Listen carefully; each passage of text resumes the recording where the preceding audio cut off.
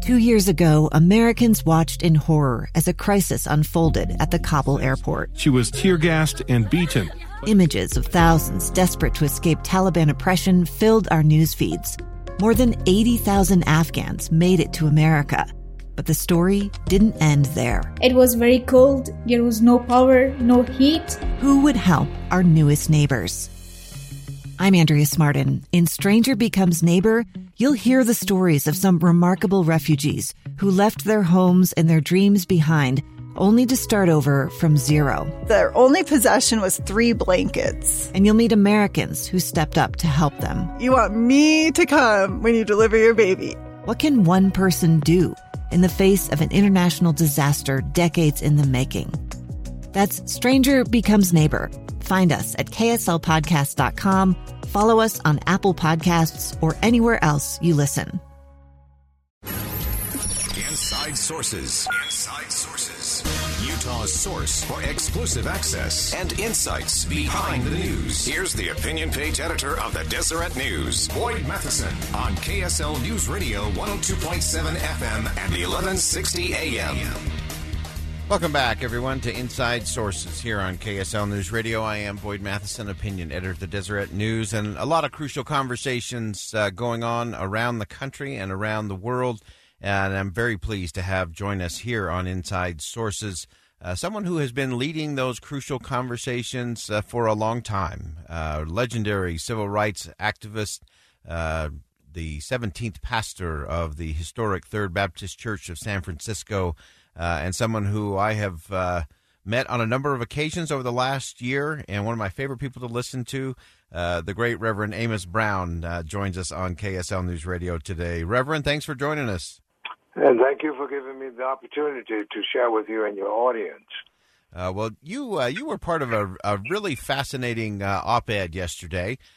You, along with President Russell M. Nelson of the Church of Jesus Christ of Latter-day Saints, along with Derek Johnson, the NAACP president and CEO, along with Leon Russell, who is the chairman of the board for the NAACP, you all got together and penned an op-ed that I think framed a great path forward based on the work you've been doing together. Tell us about that. Well, this work actually began back in 1909 when there was a terrific response to a terrible race riot in Springfield, Illinois in September and August of 1908. It was a lady named Mary White Ovington, a social worker in Brooklyn, New York, a white woman who read William English Walling's work, The Independent, and discovered his treatment of that terrible race riot that caused pain and agony for black Americans in Springfield, Illinois. She called together Dr. W.B. Du Bois, Ida B. Wells, black leaders, Mary Church Terrell. And out of the conversations that they had, the NAACP was born in 1909. Right. My point is that the Church of Jesus Christ of Latter-day Saints 2 years ago did not react to the continuous racial strife in this country and the bigotry that was reflected, mirrored by, unfortunately, our president. The church took the initiative, I repeat, and at first admitted the past checkered occasions in which the Church of Jesus Christ of Latter-day Saints mirrored some of racist policies of America.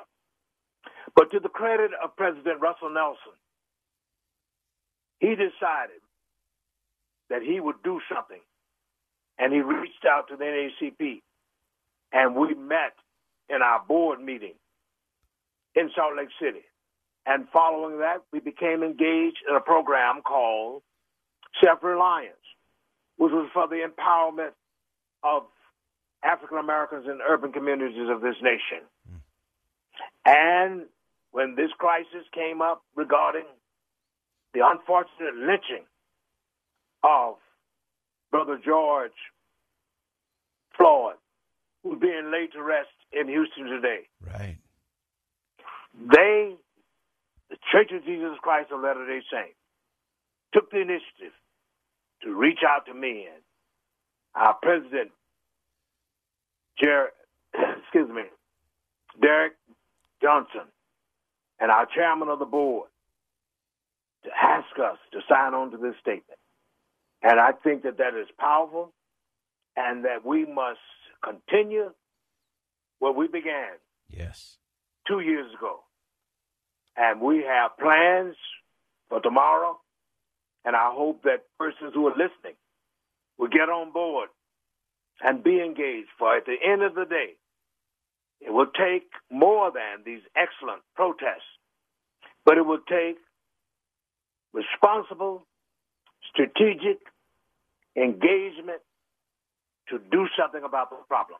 Yeah, and that is what I feel the Church of Jesus Christ of Latter-day Saints is committed to doing, and I hope that we will never be distracted by the naysayers. Yes. In such as the evangelical community, led by Franklin Graham and Jerry Falwell Jr., Paula White. We will never be distracted by them who sought to focus on just the violence, which is unfortunate, calling for law and order, as has his president done. But President Nelson, the Church of Jesus Christ of Latter-day Saints, is willing to do something. It was George Bernard Shaw who said in Back to Methuselah, that great work, some people see things as they are and they say, why? But others dream of things that never were, and they say, why not? And the NAACP and the Church of Jesus Christ of Latter-day Saints are saying, why not first talk to each other, get to know each other? Why not become involved in practical programs that will get traction and take us toward a day when we will be done with strife, violence, and racial bigotry. But we will be what that beloved community was all about, that Dr. Martin Luther King, my teacher, envisioned, where we would live together as brothers and sisters and not perish as fools. Fantastic. If you're just joining us, we have the great Reverend Amos Brown joining us on the line, penned a beautiful, powerful op-ed with President Nelson that appeared yesterday on Medium.com. You can check that out. We've got just a few seconds left here, Reverend, and I think one of the things that I've admired most in watching you over the last year and this engagement, you actually taught me a word, the word tangibilitate. That we have to get to this space where we're not just throwing out the words, but we're taking the actions. Could you give us just a minute in what that tangibilitate really means? Tangibilitation means people becoming involved. It means the Church of Jesus Christ of Latter-day Saints specifically providing financial and intellectual resources for the struggle. And I think that is admirable, it's commendable, and all we need to do is to continue to hold our hope and do the good thing that we are doing, of being a people of integrity, of goodwill, and having our sights kept on the prize of saving the soul of this nation. There we go. Wonderful. Reverend Amos Brown, again, the 17th pastor of the historic Third Baptist Church of San Francisco, great civil rights leader, someone I could listen to for hours and hours on end. Thanks so much for joining us on Inside Sources today. Thank you very much. All right. Again, that's the great Reverend Amos Brown. Always has an important take in terms of what's happening and where we go next. And I love that he has focused, along with other leaders, to get to what do we do? What action do we take? How do we move it all forward? We're going to look at that in an interesting way coming up in our final segment, where we're going to look 100 years into the future. If you were writing a letter to the future, How are we going to deal with the problems of today that will matter for those who will come 100 years from now? Stay with us on KSL News Radio. A gun in the face. Then all of a sudden they all kind of lined up. They pointed their guns at me. And this is the point where I thought, I'm going to die today. Started 2 years of horror for an American in Venezuela. They said, you need to give us your phone and get ready because you're coming with us.